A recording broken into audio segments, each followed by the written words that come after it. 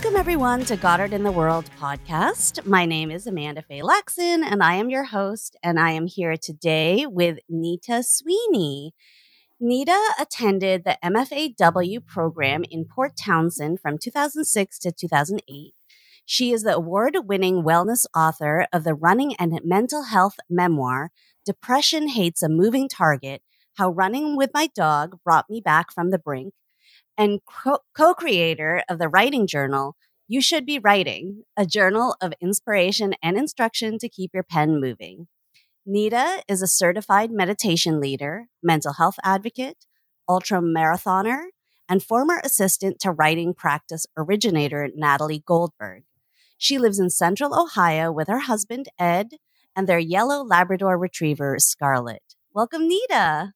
Hi, thanks. I'm pretty excited to be here and talk to the Goddard people. Yeah, that's awesome. I mean, I'm so excited to have you here. There's so much juice in your bio that I connect with, particularly the connection between meditation and writing, and Natalie Goldberg. So, yeah, you're coming to us from Ohio, right? Yes, I'm in Columbus. I live in Upper Arlington, which is a suburb of Columbus, but it's smack dab in the middle of the heart-shaped state. Great. Did you grow up in Ohio? I grew up in Licking County. So yeah, it's in Ohio. It's probably 45 minutes northeast of Columbus. I grew up on a farm, although my dad worked for the phone company. He was a exec with the phone company. So we had a 50-acre farm, which is a very small farm in Ohio.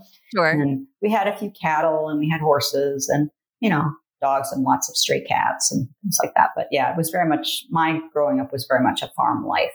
Wow. And did you start writing, meditating at a young age, or how did that come into your life? I think I always dreamed about being a writer, but I didn't really know what that meant. Okay. And so I wrote poetry and lots of little stories. And my first book was one we did in fourth grade or something like that, which we bound ourselves, She-Shack the Wild Stallion, which was completely a knockoff of some other book. I can't even remember what it was. I don't think I knew that my own stories had merit. Right. And so I thought I had to find a real story and, I changed it. And then I also was very musical. That was actually much more my focus. I had two other focuses. I trained dogs. So I was a state champion in obedience for 2 years. Wow. With my little rat terrier, Tony. Aww. And then it was adorable. And then I played the flute. And originally I thought I would go to college in performance flute. But quite frankly, I don't think I was good enough. I think I didn't practice as much as I could have, but there's just some part of it that is talent with music and personality. You really have to be driven to go into performance. I probably could have gone into education, but that didn't really interest me. So, so those were my kind of things, but writing was always in the background. So when I went to college, at first I went to Ohio University first. For undergrad. Ohio University. Ohio University in Athens, Ohio. Okay. And I was in their radio TV program. I don't even know why. My mother was my mother was a radio DJ. She was the drive time DJ of the Christian Voice of Central Ohio, which was it was a whole crazy story, but we won't go into that. But I got to see behind the scenes what it was like to be in a radio station, and that was fascinating to me. So I went into RTV is what it was called then. It was Communications College. Okay. And I don't know what happened there, but through a series of different events, I eventually wound up in the journalism school in their magazine writing program. And that was a good fit. So I have a degree in magazine journalism and from the E.W. Scripps School of Journalism, which is kind of cool. So I have done some magazine writing. I had a cover piece for Dog World magazine, and then a feature article in Dog Fancy magazine before I ended up at Goddard. So okay. So that's how that's kind of how the writing started. But that didn't, well, I can let you ask the questions. Yeah, no, I mean, like, myself, but I mean, journalism and memoir, like it is a pretty interesting, there's overlap, but then there's also like difference for sure. Well, with magazine feature writing, there's a lot of reporting that goes into it because you're usually writing about other people. It's not like personal essays. Right. But the ability to capture sensory detail and the ability to tell a story, because even in journalism, you have to tell a story. You can't just say fact, fact, fact, fact, fact. And so those have served me, those skills have served me well. And the ability to interview people, because when I was writing my memoir, some things I just didn't remember. And so I had a lot of my own journals. I'm kind of a compulsive journaler. I call it writing practice, but I track a lot of things. And so I had those to rely on for a lot of detail.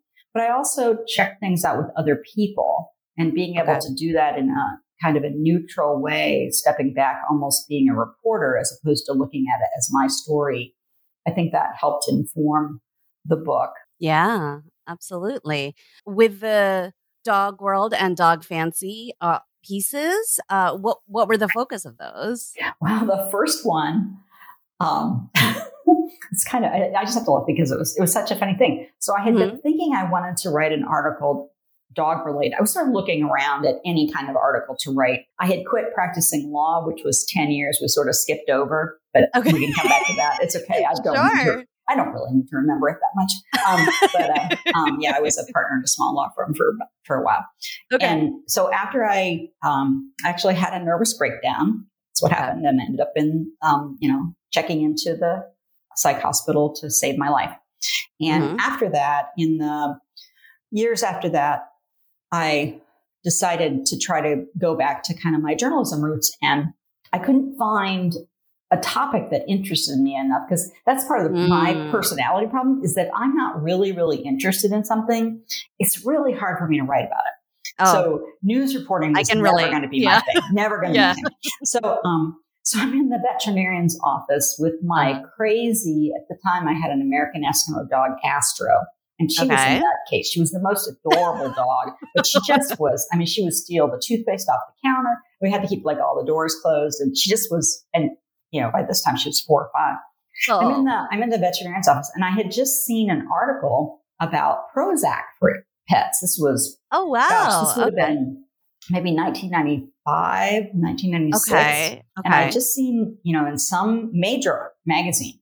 And so I kind of jokingly asked the veterinarian, do you think she needs Prozac? And he laughed. And then he said, no, but she might need Ritalin. And I thought, you're kidding. And so he explained how it's kind of a weird story, but how breeders, if they have a dog that meets all the physical specs, but is highly anxious, or dogs get ADHD too.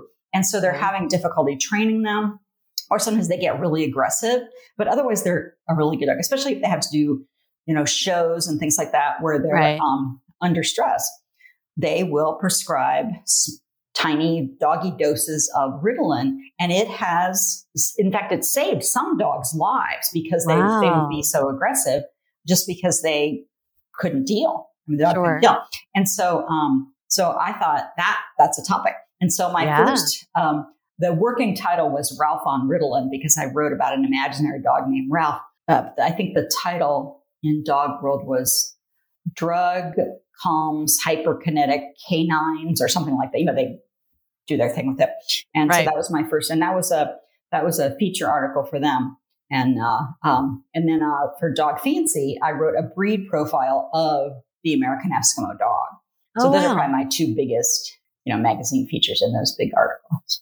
Big magazines. That's wild.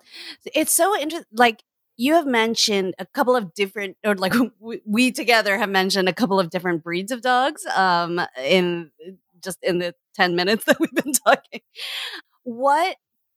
Because some people, I think some people concentrate on, or like they just always gravitate towards certain breeds, right? Like, throughout their lives. What made you, I don't know if it's pick? Yeah. Or do they pick you?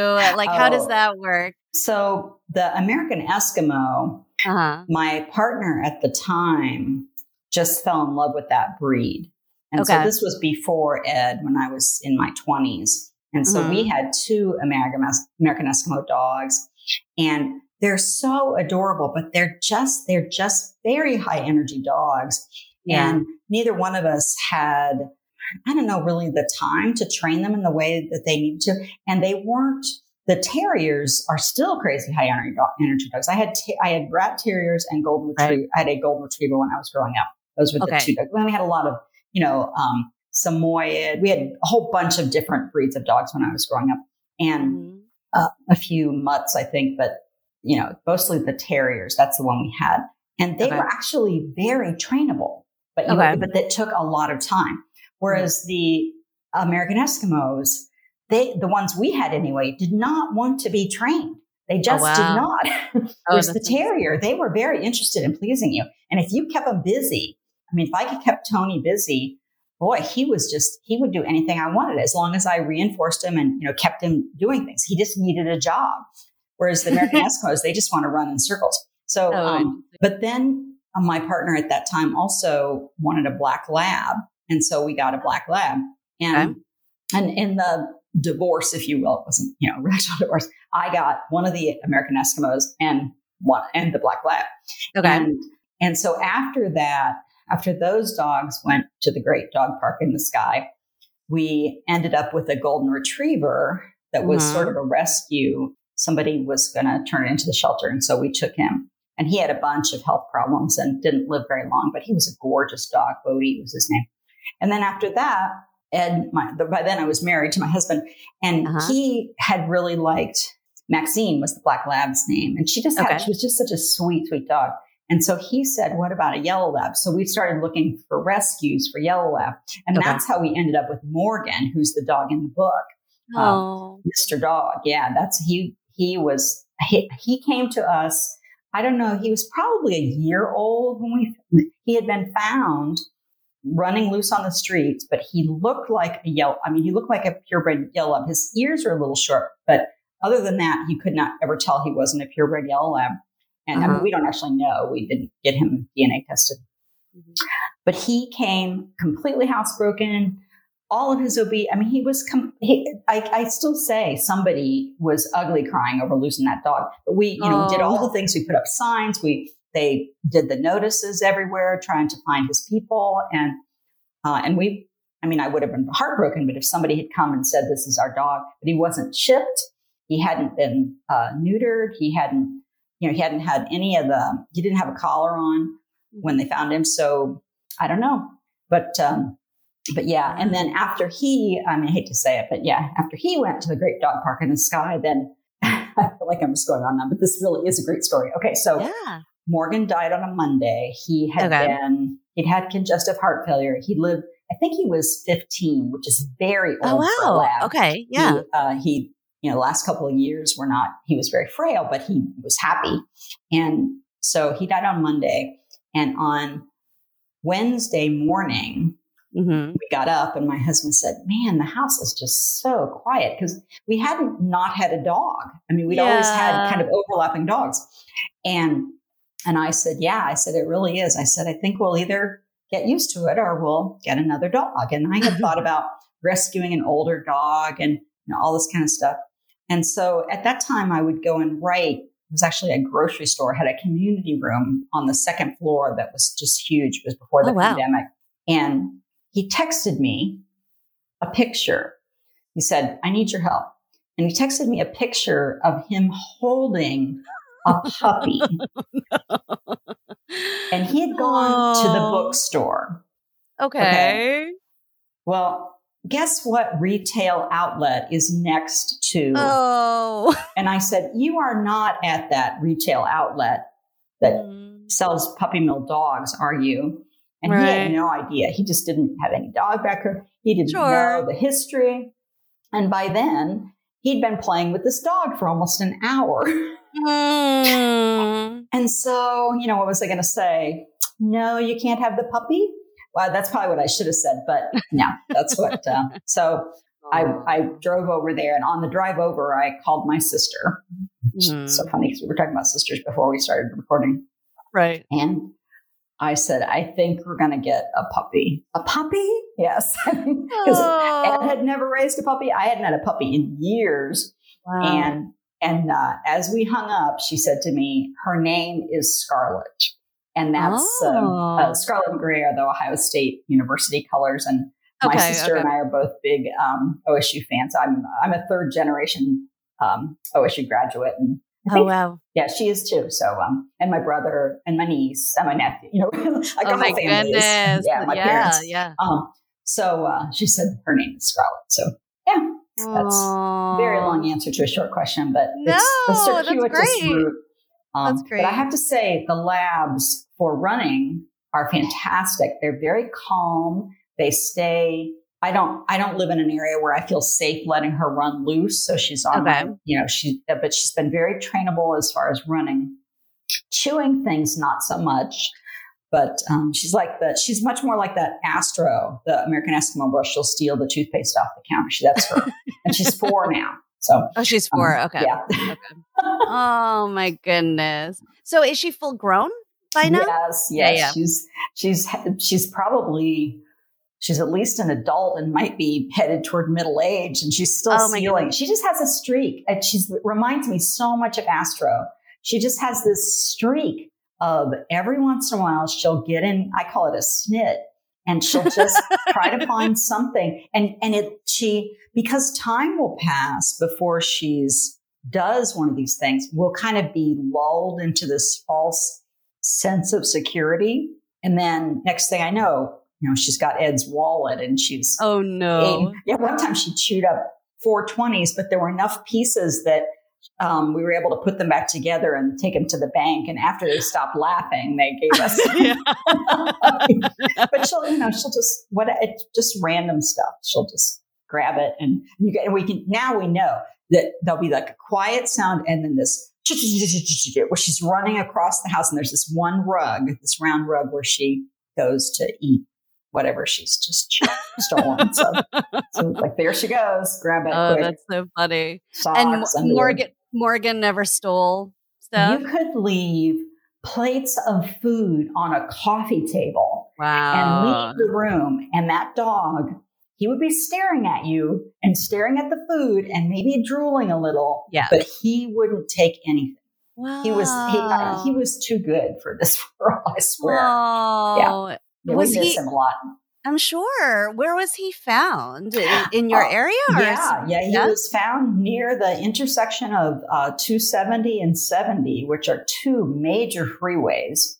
And oh my goodness. Yeah, he was like on the in the freeway, which how did he get there? Yeah. My mother was always convinced that he got out of somebody, that somebody stopped their car and he hopped out, but I don't know. Yeah. Yeah. Like, why would someone stop on the side of the intersection? It was just very weird. That's what the people who found him, it's the humane, I guess it's the dog shelter. Franklin County Dog Shelter found him. And that's what they said, was just that it was the oddest thing to find this dog just walking along the highway. So near this major intersection. I mean, like a clover leaf. We're talking about this big. So did he? How long did they think he had been out? Not very long. He'd been in a fight, so he had he'd been out long enough to that. So he'd been, somehow he found his way. He must have gone down an entrance ramp or something. But that he'd been in some kind of fight, so he hadn't just jumped out of the car, right? And because his one ear was always like kind of scraped up, and so they had cleaned him up, but they don't really know. And he wasn't at the shelter very long. He had kennel cough, and so they took him out of the shelter and put him into another facility so that he didn't. They didn't put him in the shelter with the other dogs because kennel cough is very contagious. Oh, okay. So they took him out and put him in another. They have different veterinarians that will house dogs that are technically in the pound, but they're the kennel cough. So we had a friend who worked at the pound, and she was kind of keeping an eye out for us, and I would go down and look. And we'd gone to a bunch of rescue places because Bodhi had died. I guess we didn't have a dog from when Bodhi had died, but we were looking for a dog right away as soon as Bodhi had died. He had, and so that's, we got the call that, hey, there's this lab that looks like a yellow lab. How about check him out? So they actually brought the veterinarian actually brought the dog to our house, and it was supposed to be just a kind of a trial visit. And so she stayed maybe 15 minutes and said, well, we'll just leave him for a couple hours and see how it goes. And we just called her and told her not to bother coming back because we were keeping him. And then we pulled out the paper. He just was a good dog. Oh, so good. That's amazing. So, Morgan is the dog that is in your memoir. Yeah, he's my co-star. He's your co-star. Is the memoir something that you started when you were at Goddard, or what I brought actually you didn't. there? Okay. My project at Goddard was a memoir about the last year my father was alive. Oh, wow. I had the nervous breakdown that led me to quit practicing law. Okay. And led me to get on medication, which I had desperately needed, but had resisted. And therapy and all the mental health tools that now I can't believe I lived without for so many years. Sure. And 6 months after that, so instead of me being this busy, high-powered, go attorney, I'm sitting at home going, what the heck am I going to do with my life?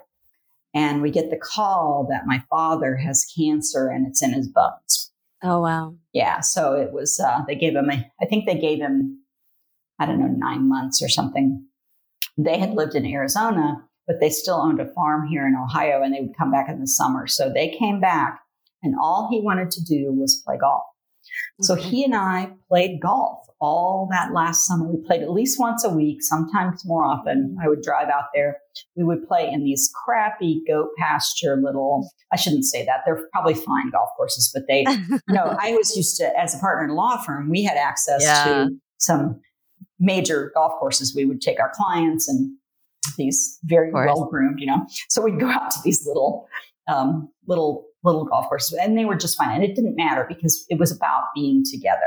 Yeah. And so I wrote about that summer. And then after he could no longer play golf physically, he could still travel it. So he and my mom and I went to Yellowstone, which was kind of his, bucket list thing. He wanted to see the Grand Tetons and Yellowstone. He'd never been there. So we did that.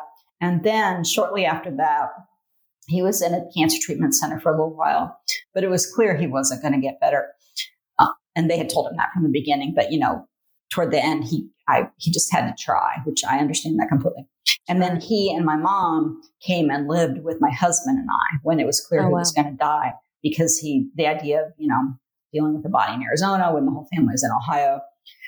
So he came here and they lived with us. And so it's sort of about, I was not exactly estranged from my father, but he was a very stern man. And even though I always knew he loved me, there was this tension where I never felt good enough, never felt like I lived up to his asking standards, and just that. And so the healing of that was the real story, was what happened. And of course his cancer journey. I took that. I had written several drafts of that before, and I took that to Goddard. And what I had was a bunch of pieces.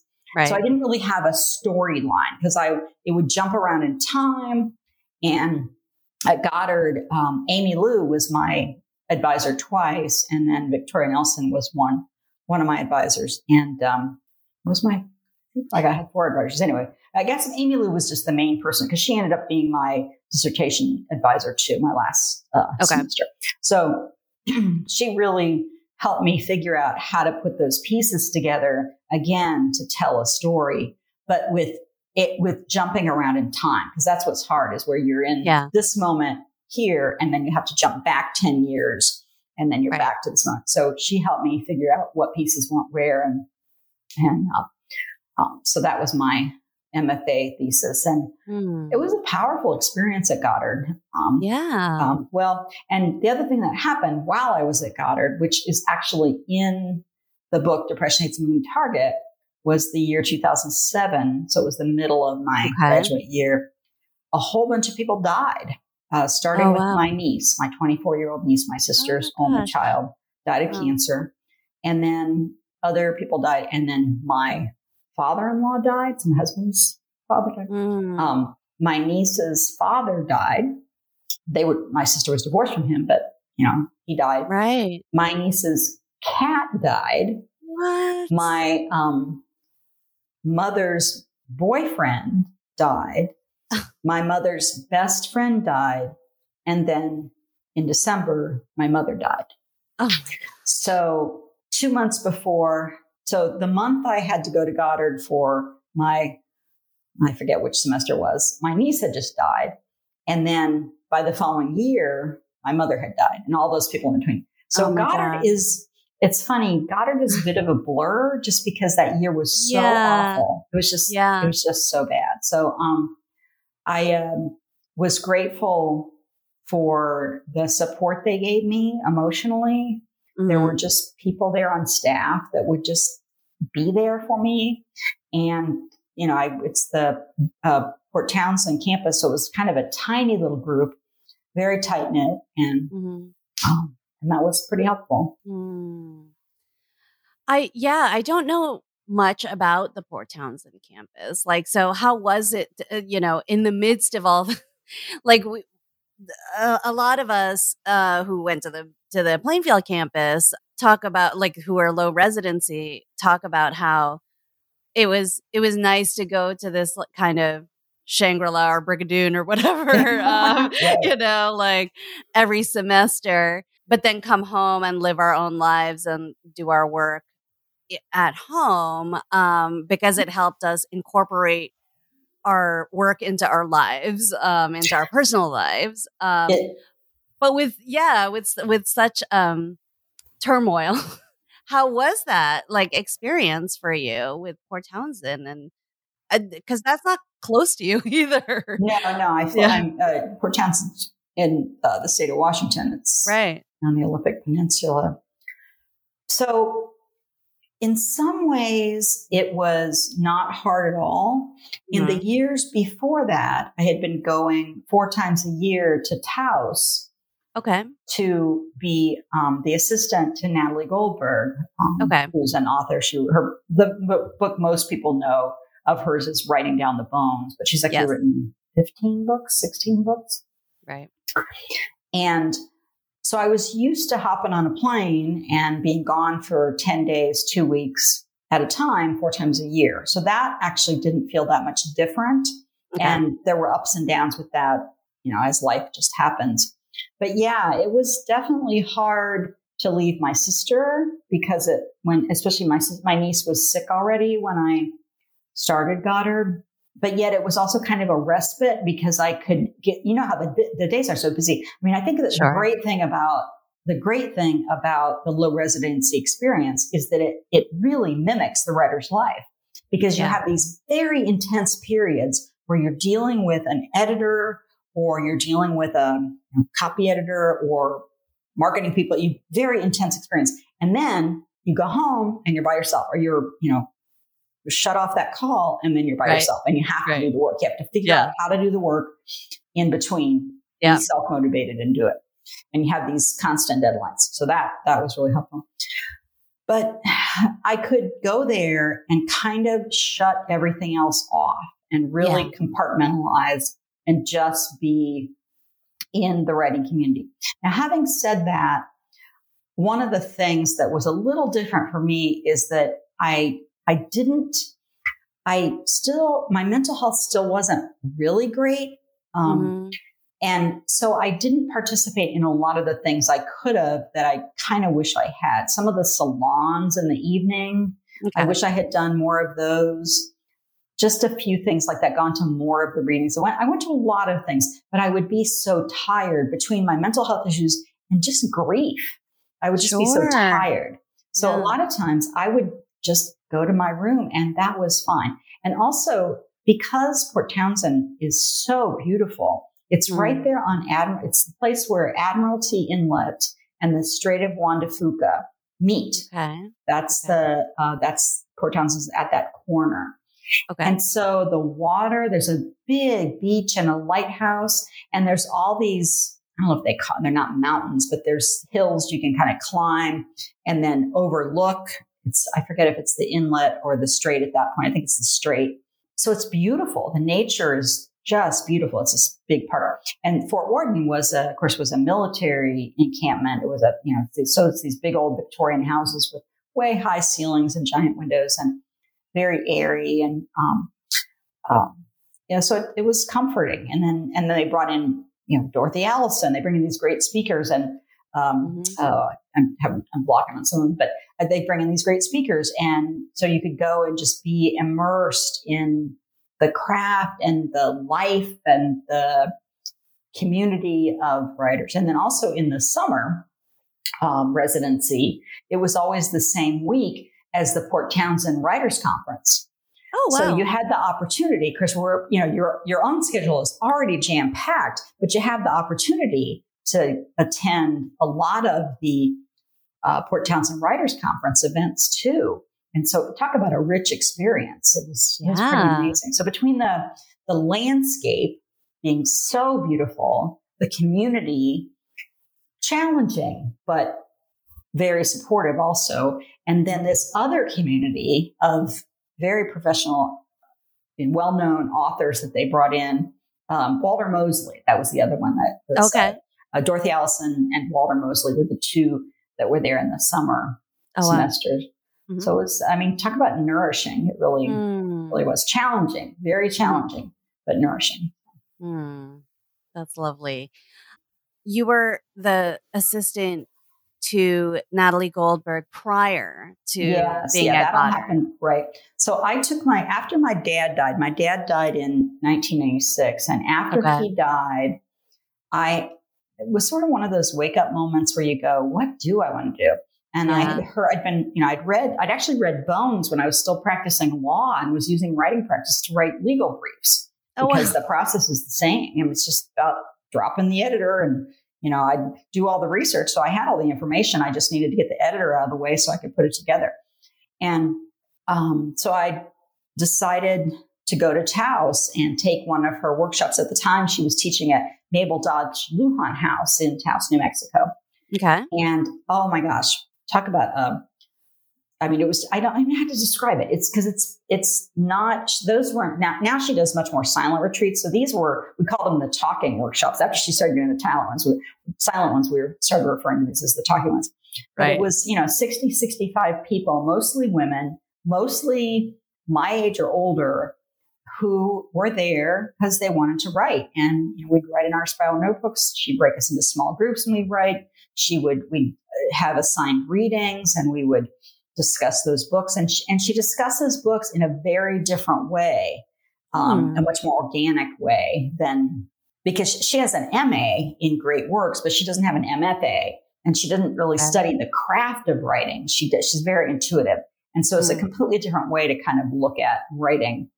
And so I went that time, and then I wanted to go back in the winter, and then I wanted to go back the following summer. And so I think at my third workshop, I came home and I said to Ed something about, I really just want to move there so I can just take all of her workshops for a couple of years. Oh, wow. And I part of me was very serious, but part of me thought he would just go, no way. But he had a business that was grant funded. And he was at a place where he was either going to have to get a job or redo all his grants because they were all they're like for a particular period of time. And they didn't overlap. So he was either going to have to rewrite all his grants and hope that he got them or get a job. He's a CPA. And he's actually, that's his training, but he's actually a CFO, Chief Financial Officer. So, or Director of Finance. So I said, sure, why not? And, we put the house up on the market and I thought it would take a while to sell it. It sold in 24 hours, 48 hours, our house sold. And so next thing I know, we're back on a plane to Taos to try to find a house. Yeah. So, you got it. Yeah. So, and that was the funniest thing that this story is actually in Depression Hates Moving Target, but we flew to Taos to look for houses. And we're at the realtor's office. We'd made an offer on a house and we're at the realtor's office waiting to hear back from the seller. And next door is a copy place. Remember that? I guess they still have them, but like a copy. We go make Xerox copies, right? Yeah. And who should pull up but Natalie? Wow. And of course, I had not told her. I mean, I wasn't her assistant yet. I was just taking her workshops. And she kind of goes, Nita, what are you doing here? Yeah. And so I said, we're moving here. And, she didn't back away, but you could tell I definitely had a stalker vibe, I'm sure. Oh, that's so funny. And I'm not sure she even remembers that, but But what she said was, okay, we should have, all right, how long are you going to be here? And then she met us at the library the next day to just talk about Taos. And I think she really tried. And by then, I think we were in contract with the house, but I think she really tried to dissuade us. Oh, really? Because Taos is a tiny, remote town in northern New Mexico. And the population is primarily Hispanic, and they're Spaniards that have been there for 400 years. So it's not like they're mean or anything, but it's a very insular community. They're all families that have just been there forever. And so you're going to feel like an outsider. And I was very used to being in Ohio, and I'm from Ohio. I'm, kind of an insider. So she just told us a few stories and tried to dissuade us. And we kind of went, oh, we'll be fine. We'll be fine. So then the next time I think before that, I think the third time I had gone, she had approached me and asked me if I would just help out. And mostly what I did was people who have not done a lot of writing practice before they get to her workshops, you can go really deep and people freak out. And so she would notice when somebody was freaking out, and she'd say, I want you to go talk to Nita, and maybe the two of you can do some writing practice together. And so I would just go, and then I would kind of hold space in the class. I would sit toward the back of the class and just sort of hold space. And then eventually I started doing the initial lecture where you go over the rules of writing practice at the very beginning, and maybe lead the sitting groups. A lot of times she would have sitting groups or walking groups, sitting practice and walking practice, while she was interviewing individual people. So she would have, by interviewing, I mean, they would meet with the teacher. That's what they call it in Zen, as an interview. And so she would be having the meetings with individual students, or small groups, usually 4 or 5 people. And so the small group would go, and I would take over the class and hold the space and ring the bell and, instruct people on walking meditation during that. And so that's what I did with her from 1998 until about 2005, 1996, actually, I think, because I'd gone to my first workshop with her pretty early on. It was pretty early on. She asked me for help. She kind of figured out, because she knew I'd been meditating for many, many years. Okay. And I'd been doing writing practice for many, many years. And so even though I hadn't been to a lot of her workshops, she reads people really well. She's very intuitive. And she knew that I was kind of no nonsense, and people wouldn't, I hate to say this, but people try, but people get out of hand at these workshops. They go to Taos, they think, oh, party, and she knew I would be able to keep the vibe down. So, so I did that for many years. Oh, that's so interesting. Your meditation practice, has that been, so you said you've been meditating for many years prior to this. How did that start?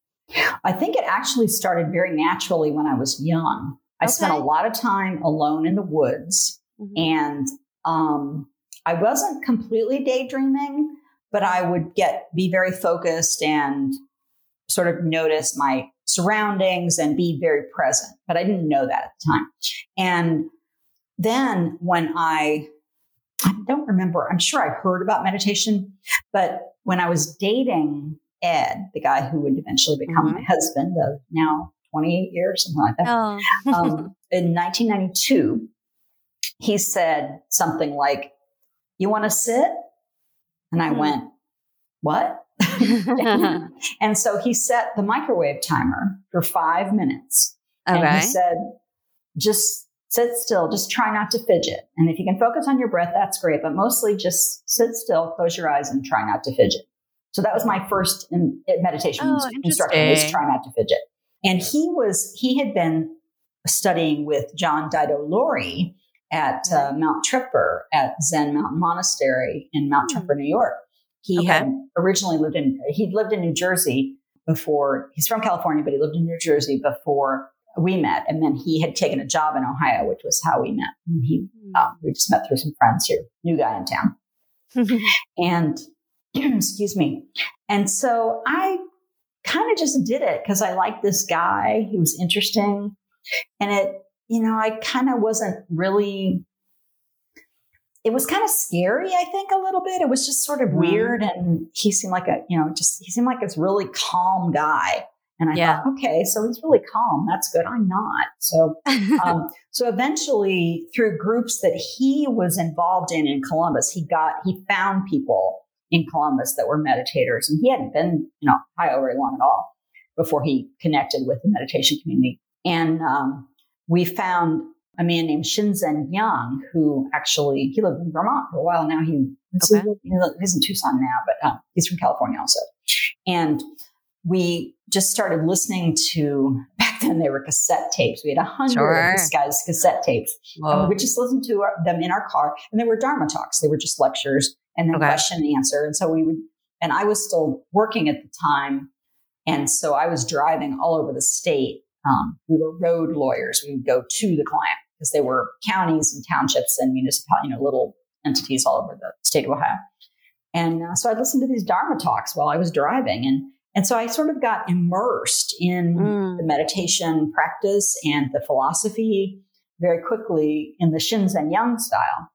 And then we started going to retreats. And then eventually we started our own, very quickly actually, we started our own group called Mindfulness Meditation of Columbus.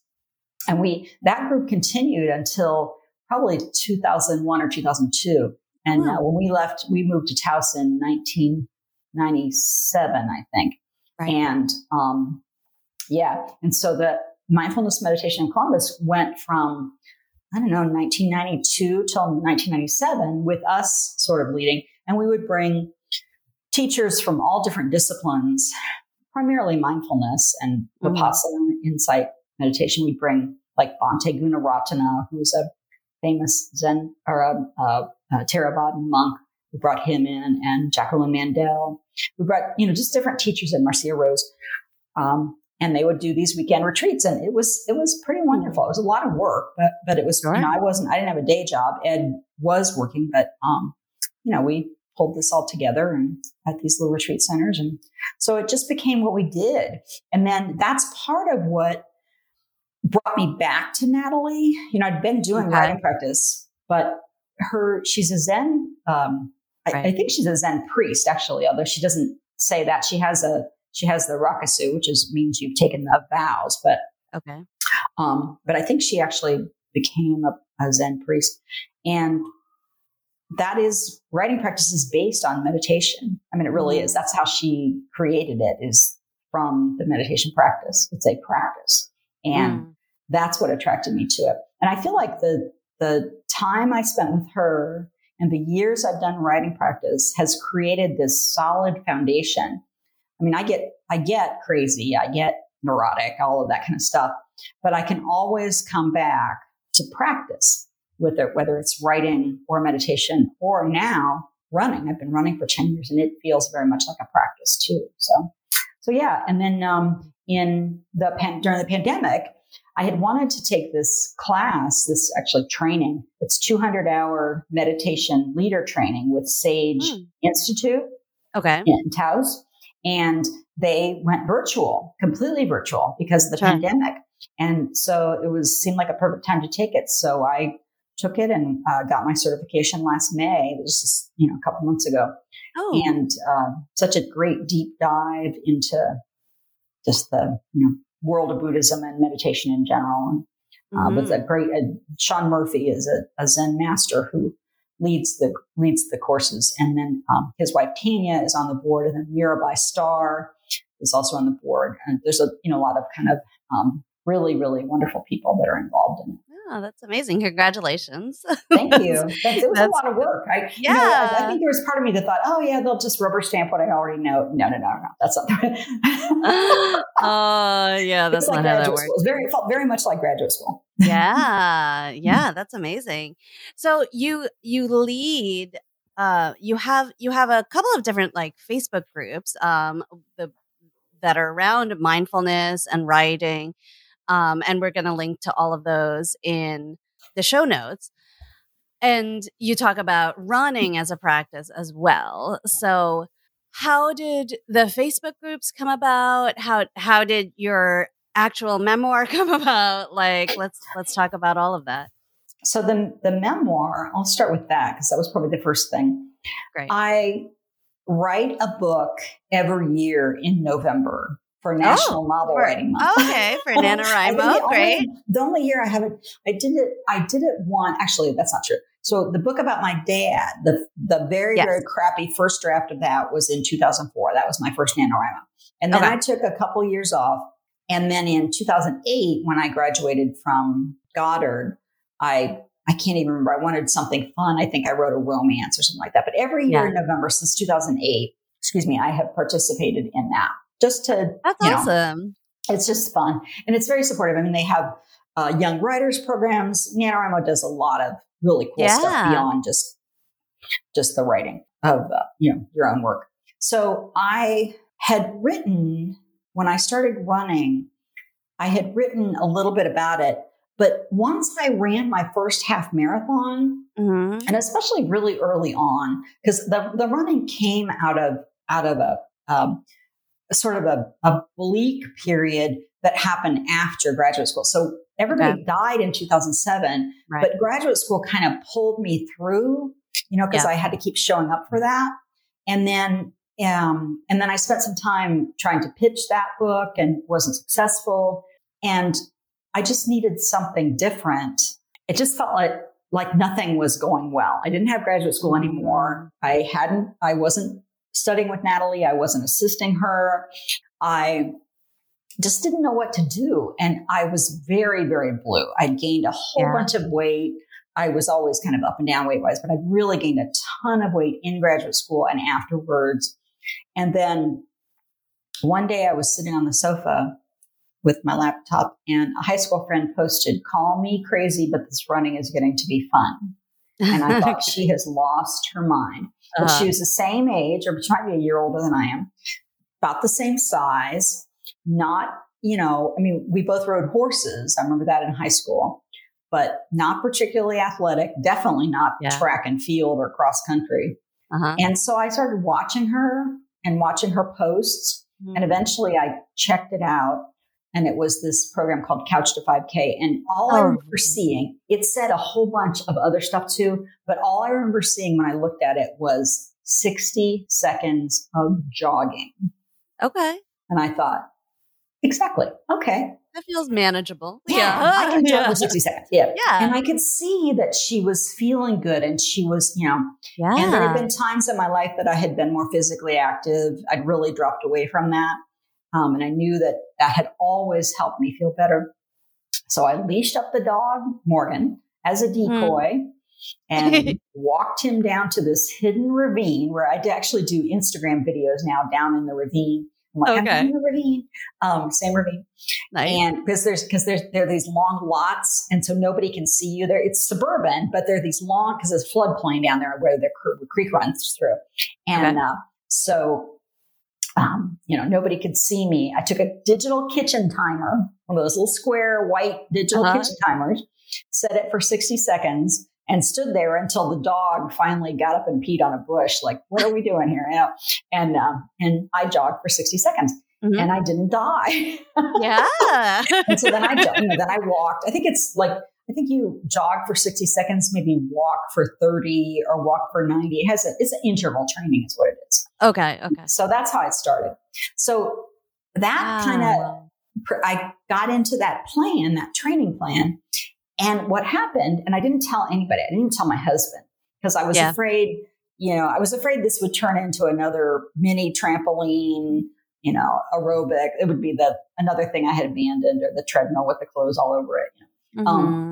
So I didn't tell him. But what happened was eventually people started noticing that I was a little different. I had more energy. And I used to have to take a nap every single day. I just about by 1 p.m, I was done. And I didn't have to take a nap. So I started noticing, and people started asking me. In fact, they would ask me like, did you get new glasses? Did you cut your hair? Are you trying different makeup? I mean, they would ask me these weird things. And I was losing weight. Are you losing weight? My good friends would ask me that. And then eventually I told my husband. And so when NaNoWriMo came around, at first I think that first year I didn't write about it.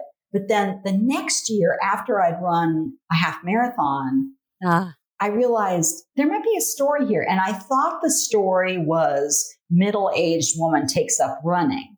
Okay. But in the following year, as I continued working on the book, continued running, and eventually I did run my first marathon in 2012, I realized the book is middle-aged woman trying to save her life, because I was able to get off I'm still taking some medication, but I was able to get off a ton of the medications, which I realized in hindsight were messing with my focus, making it difficult for me to have any energy. I mean, I needed them. They kept me alive.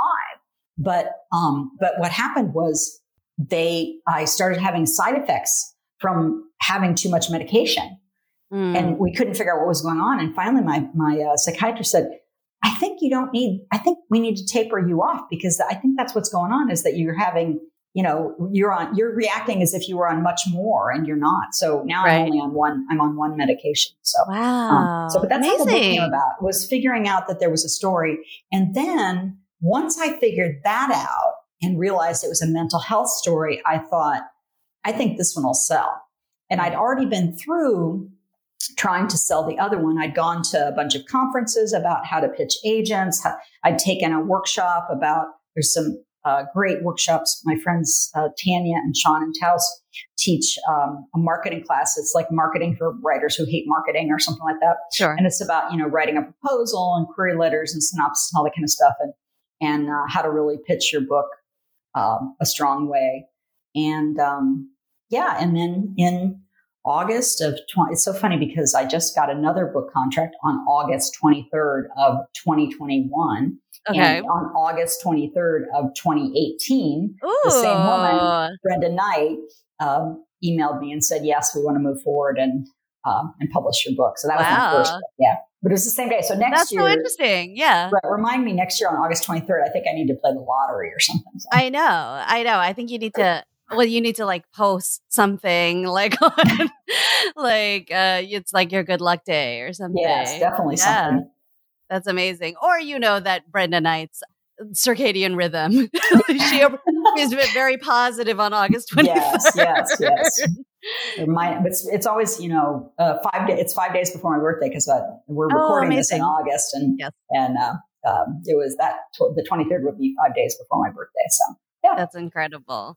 Oh my goodness, that's amazing. So you got the book contract August 23rd, 2018. Right. Yep. Mm-hmm. And then it was published the following year? Yeah, May of 2019. It was already written. It needed they wanted it tightened a lot. And so we did that work. But with a memoir, it's much more like writing. It's much more like pitching a novel. Right.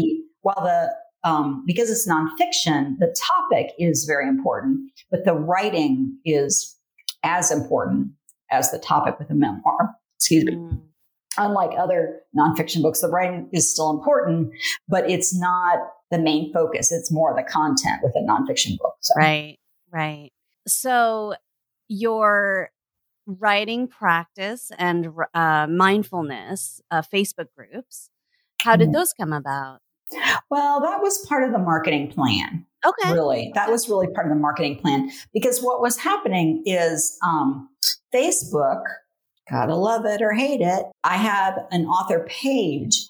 And on that author page, I post my articles, but I post a lot of other people's articles about mental health, about dogs, about meditation, about running. And because I don't want to, flood my own personal page. So I have an author page. But Facebook changed the algorithms, making it very, very difficult for you to be seen without paying for ads. Yep. Now, so I decided I sort of have these two different audiences. The mind, mood, and movement group is the mental health, well-being, any kind of exercise, and unicorns group. Okay. We have to have unicorns because it's my group and I like unicorns. So there I you go. Have unicorns. That's yes. Yeah. But mind, mood, and movement. And the unicorn is sort of it came from this tiny Buddha thing I saw about, it says something like, I don't hide my weirdness. I let it shine so that I can find the other weirdos like me. I'm sure I misquoted that, but that's the unicorn. So I post memes and articles, and then 3 times a week, I haven't actually done it in the last couple of weeks because I've gotten really crazy busy, but I post a writing practice, like a little tiny essay about writing practice. I post a little tiny essay about movement practice, and then a little tiny essay about meditation practice. So there's a lot of overlap in those 3, but those are the 3 things. I try to do that Monday, Wednesday, Friday. And then on Friday, we have Feature Friday. So if you've got a book or you've got a business you want to promote, or you've got a product you love, somebody else's, I put Feature Friday, put your links here, and then people drop all kinds of links in the comments. And then about once a week, I post a unicorn, just something, I'll see somebody will send me an article about a unicorn bird feeder or a unicorn sprinkler, And then the writing practice group, it's called The Writer's Mind, grew out of a class that Natalie taught last year during the pandemic, during 2020. She taught a very intensive online class with, I think there were 2,000 people in it. Whoa. And so that group has a Facebook group.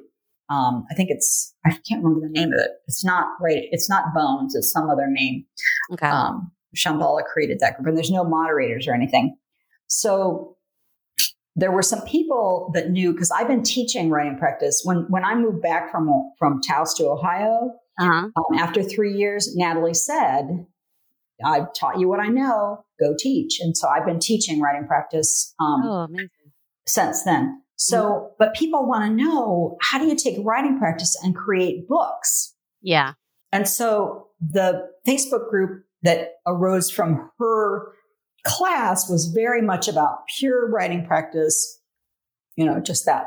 So I created this group, The Writer's Mind, that's more focused on kind of the business and publishing end of it, but with a writing practice feel. So it has that same mind. And then once a week, I will write a little essay about writing practice and what it means. So Mind, Mood, Movement, the writing practice posts there are more about writing practice as a kind of fulfillment tool, or even an enlightenment tool, more of a spiritual and personal mental health kind of well-being tool. Right. Whereas in The Writer's Mind, it's more about how to take writing practice and create things from it. So that's the difference. That's why there's 2 different groups too. Yeah, that makes sense. The orientation is different. Yeah. And then, but the other thing I have, which I started long before that, which is actually more important, is my email newsletter. I have an email newsletter called Nita's News that I send out to my list twice a month. And there's a freebie book on my website called 3 Ways to Heal Your Mind that it's a free download. So you can either download that and get on the email list, or you can just sign up straight away if you don't want the book. But the idea there was to just be able to stay in touch with people because now Facebook is throttling groups. Yes. And so you're seeing fewer posts in groups. And so I really need to get people, if they're interested in what I'm doing, if they're not, fine, go elsewhere. That's totally fine with me. But if they are interested in what I'm doing, my books, my work, my philosophy, then the email newsletter is the best way to really stay in touch, because I send that out, like I said, twice a month. And there's also links to all the other things. So it's easy to get every place from that newsletter. This is a ton of work that you are doing. It's a full-time job, and it's a lot of behind the scenes. I have to say, as much as I enjoyed Goddard, the MFA programs, I mean, I think that some MFA programs do, but Goddard didn't really prepare me for the reality of book marketing. Right. And the truth is, you can do as little or as much as you want. Yeah. Some people just choose one thing. I tend to be kind of everywhere because I'm kind of drinking from a fire hose. The experience of being with me is sort of like drinking from a fire hose. It's a tasty liquid, but it's still coming at you 1,000 miles an hour. So hilarious. But it's a lot of work. It is. It's a lot of work, and and I have to be really careful to guard my writing time so that I'm not just doing marketing 24/7 and have because you need that inner. You need that inner space, that inner, absolutely, to do the writing.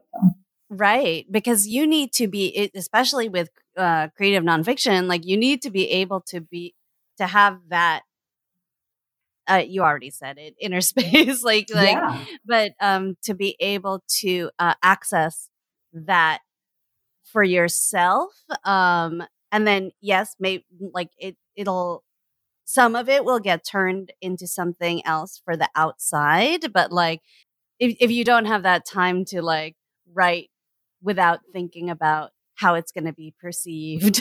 Yes. Then yes. A friend of mine said that she can't think of it as a product. She cannot think of it as a product, or she is just paralyzed. And that's kind of the weird thing, especially with writing nonfiction, is you write the proposal first. Right. So you have to think about it as a product first. And that can be really challenging. I mean, I'm really glad that I spent all that time, many, many years working on 2 different memoirs before I had to write a proposal about either one. And so this new book that's going to come out next year, I had to write the proposal, but it's much more of a nonfiction. They used to call it self-help, but now it's about meditation, which isn't actually self-help anyway, which is kind of a joke in Buddhism. It's like you come there for self-help and then you realize there is no self. So, that's a great joke. So it's a wellness book, because that's the categories it'll be in: well-being, wellness, self-care. But to do that, to think about the market, to think about, okay, who's going to read this, and what are the comparable titles, and all of that stuff. It's that's the hardest part for me, is that writing the proposal. It really is. And once I get into it, it's not that bad. It's just the idea of having to think about the competition and narrow myself to an audience and all that kind of stuff, which you have to do if you're writing. I mean, you can't write for everybody, or you're not really writing for anybody. So it has to have an audience. So, and I'm sure you had to do that when, like, many years ago, when you were pitching journalism articles, like for the fancy dog world, right? Like you have to think about the thing about those is that the articles are so much shorter, so you can kind of hold it in your head, all at once. Whereas with a book, stepping back, you can hold it in your head, but it's just a little different. But I had a similar issue. I have a hard time with the business end of, which, I mean, people, I don't know who said this, like you keep, she said to me, she said, Nita, you keep saying that you have trouble with the business end of things, but then look at you, you're like everywhere doing all that stuff. So, I think it's just like a completely different mindset that you bring to the business part, but you do market yourself quite well. Thank you. Thanks. I have to say that I one of the classes that I took with Tanya Cassell and Sean Murphy on, because they're writers in addition to being meditators, on marketing. Sean especially talked about leaning into your creativity with the marketing, thinking of the ways you could be creative, because you have to come up with a tagline for your book and a synopsis, and you write your own Amazon page. Even if you have a publisher, they're going to ask you for help writing that Amazon page. And so to take that creative energy, he said the energy is the same. So if you can get the kind of the business stigma out of your head and just think about it as a creative endeavor, that really helps. And then you try a bunch of stuff and find the one that feels like it's the best fit. And that actually worked really well. When you said that, it really helped me click. And I have to say that I went to an amazing conference in Texas. I think this was before I went to Goddard. It's the Writers League of Texas. I think it's called as the organization, but they have an agents and editors conference in the summer every year. And it's kind of as much as you want or as little as you want. So you can just go and sort of watch. But I actually went in one of their pitch training sessions, and they tell you how to write the pitch, and then they give you time to write it up. And then you come back, and then in small groups, you practice pitching in just little tiny groups, not to other authors. And then eventually you have an appointment toward the end of the weekend with an agent or editor where you do that pitch. And that model really, really helped me be a lot less afraid of the whole pitching process. And most, the books I've sold so far, I've pitched through email. So it's not I pitched through email. So it's not nearly as daunting as, staring at somebody. Hi, like me? Will you like me? Yeah. That like little 3-year-old comes out in me. Oh man. My book. Yeah. But you learn how to, I was a lawyer, so I kind of know how to put on the show, but oh my gosh, because it's different with your writing. It's very different with your writing. Oh, sure. Especially with your memoir writing, it's like me and like my story. Right. Yeah. And my interpretation, because that's the interesting thing. I do what they tell you not to do. And I actually do read the reviews on Goodreads and Amazon. And the interesting thing is that a lot of people really, really, really can relate. And those, I get 5-star reviews, and sometimes I get the 4. Maybe they didn't like my writing style, or I was too repetitive, things like that. But then every once in a while I get this 1 or 2 star, and it's always somebody who doesn't have mental health issues or doesn't know somebody who does. I'm sure that's what it is, because it's their tolerance for being with someone who's in the throes of a mental health crisis, which is what that book's about. It's about me coming out of a mental health crisis and continuing. I'm not cured. I still have anxiety, and knock on wood, or some wood, I haven't had a panic attack in a while, but I still have all that, and I get depressed, and I'm bipolar. That's not going to go away. That's me. Right. So it's kind of interesting. It's a little easier to take the reviews when you realize, it's finding the right audience. I just think that's not my reader. That person's just not my reader. That's it. Absolutely. And I don't think there's one writer in the world who can write for every single person in the world. No. So, and if they could, then it wouldn't be very interesting. Probably not. Yeah. So tell me about the new book, the one that whatever you can. I can tell you. So the working title is Make Every Move a Meditation. Okay. Mindful Movement for Mental Health and Well-Being. And we'll probably stick with the same title. Sometimes they change the subtitle after they see the book to make sure it reflects what the book really is. And also, they're always doing search engine optimization for Google. They're business people. The publishers are business people. They got to sell books. So they're trying to do all that stuff. So they'll have me give them a bunch of subtitle options, and then we'll come up with something that we can both agree on. Mango Publishing is the group Mango Publishing Group has published all of my books so far, and they'll publish this one also. They have been wonderful for me to work with. And I'm just really grateful, especially to Brenda Knight. She's the associate publisher now. I call her my editor, but she's really the associate publisher. So that's the book. And the idea is, we hear, when you think about moving meditation, you think about yoga or maybe Tai Chi or Qigong. And my thinking is, why not make walking your dog a meditation? That Zumba class you love, you're probably already meditating and don't even know it. And so let's talk about what that is. Because there's just a lot of misunderstanding as to what, especially mindfulness practice is, where you're in your body, present in the moment, and allowing your experience to flow, not pushing or pulling on your experience. And then there's a lot of freedom from suffering that comes from being able to do that. And I believe it's the reason people run long distances. I believe it's the reason people do challenging sports, is that they're trying to create that kind of place where kind of the world drops away. The world, you're just totally present, and the individual personality even drops away. And so this is going to be a very Buddhist book, but without any lingo. It won't have a lot of, no Sanskrit or Pali, or there might be a few words, but they'll be very well defined. So that's my idea. And that's what they saw, a sample chapter and a table of contents and my comp titles, and they liked it. And so we're going to move forward. So fall of 2022, watch for it. Fall of 2022. Yeah. Great. And you can follow me on all of your favorite social media. But really the email list. Sign up for my email list. That's the way to find out what's happening next. Yeah. But if you like social media, I have to say, I used to be really, really into it. I still post a lot. I have, I interact. Anybody comments, I interact with them. I'm very, very, I just love that. But on my personal page, I'm trying to be on there less and less, just because it just doesn't feel like it's good for my head.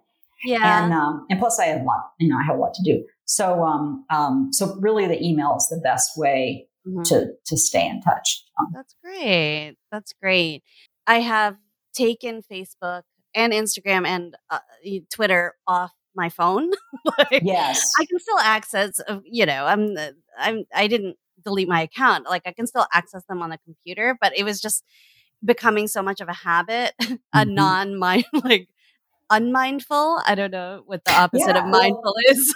I have to use, even on my computer, I have to use an app. I use an app called Freedom. I think there's a couple of different ones, but I schedule the time that I am allowed to be on social media. Or this green screen comes. If I try to access Facebook during my working hours, a green screen comes up that says, "You are free from this."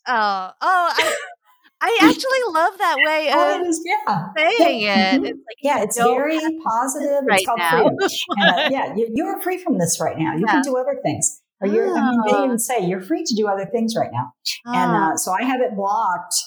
I do have it on my phone, but I tend to be on my computer much more than my phone. But I'd be working on something. Typing away, working on something. And the next thing I know, I'd have been on Facebook for 45 minutes. I'm like, how did I even get there? Yeah. It's just so automatic, so mindless. And,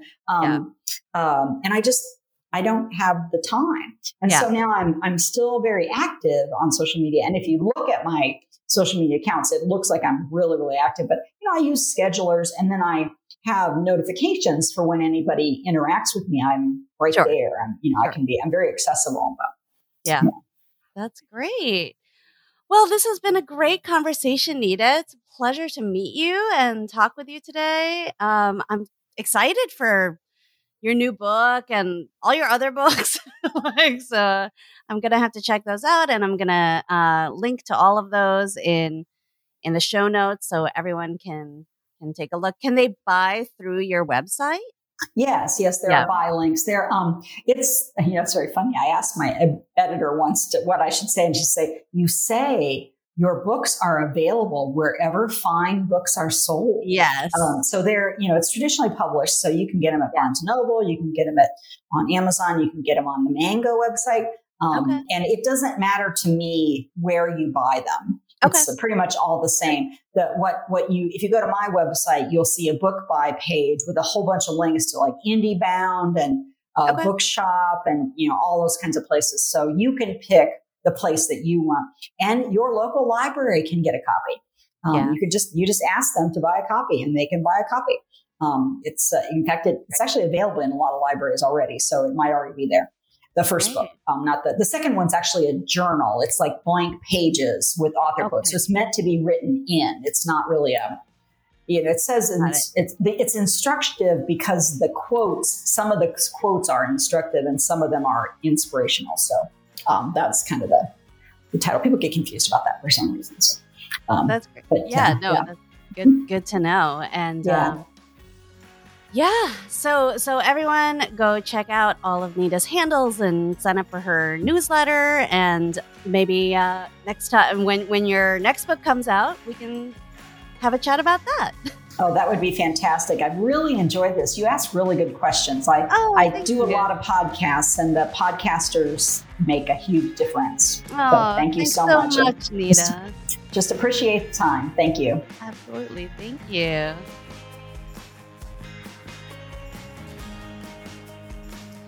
Thank you for listening to this week's episode. For more information about anything we talked about, please check the show notes. This podcast is a project of Goddard Alumni Council. It is produced, hosted, and edited by Amanda Faye Laxon. If you are interested in being a guest on the podcast or would like more information, please visit goddardalumni.com/podcast. Please subscribe to the podcast in your favorite listening app so you never miss an episode. See you next time.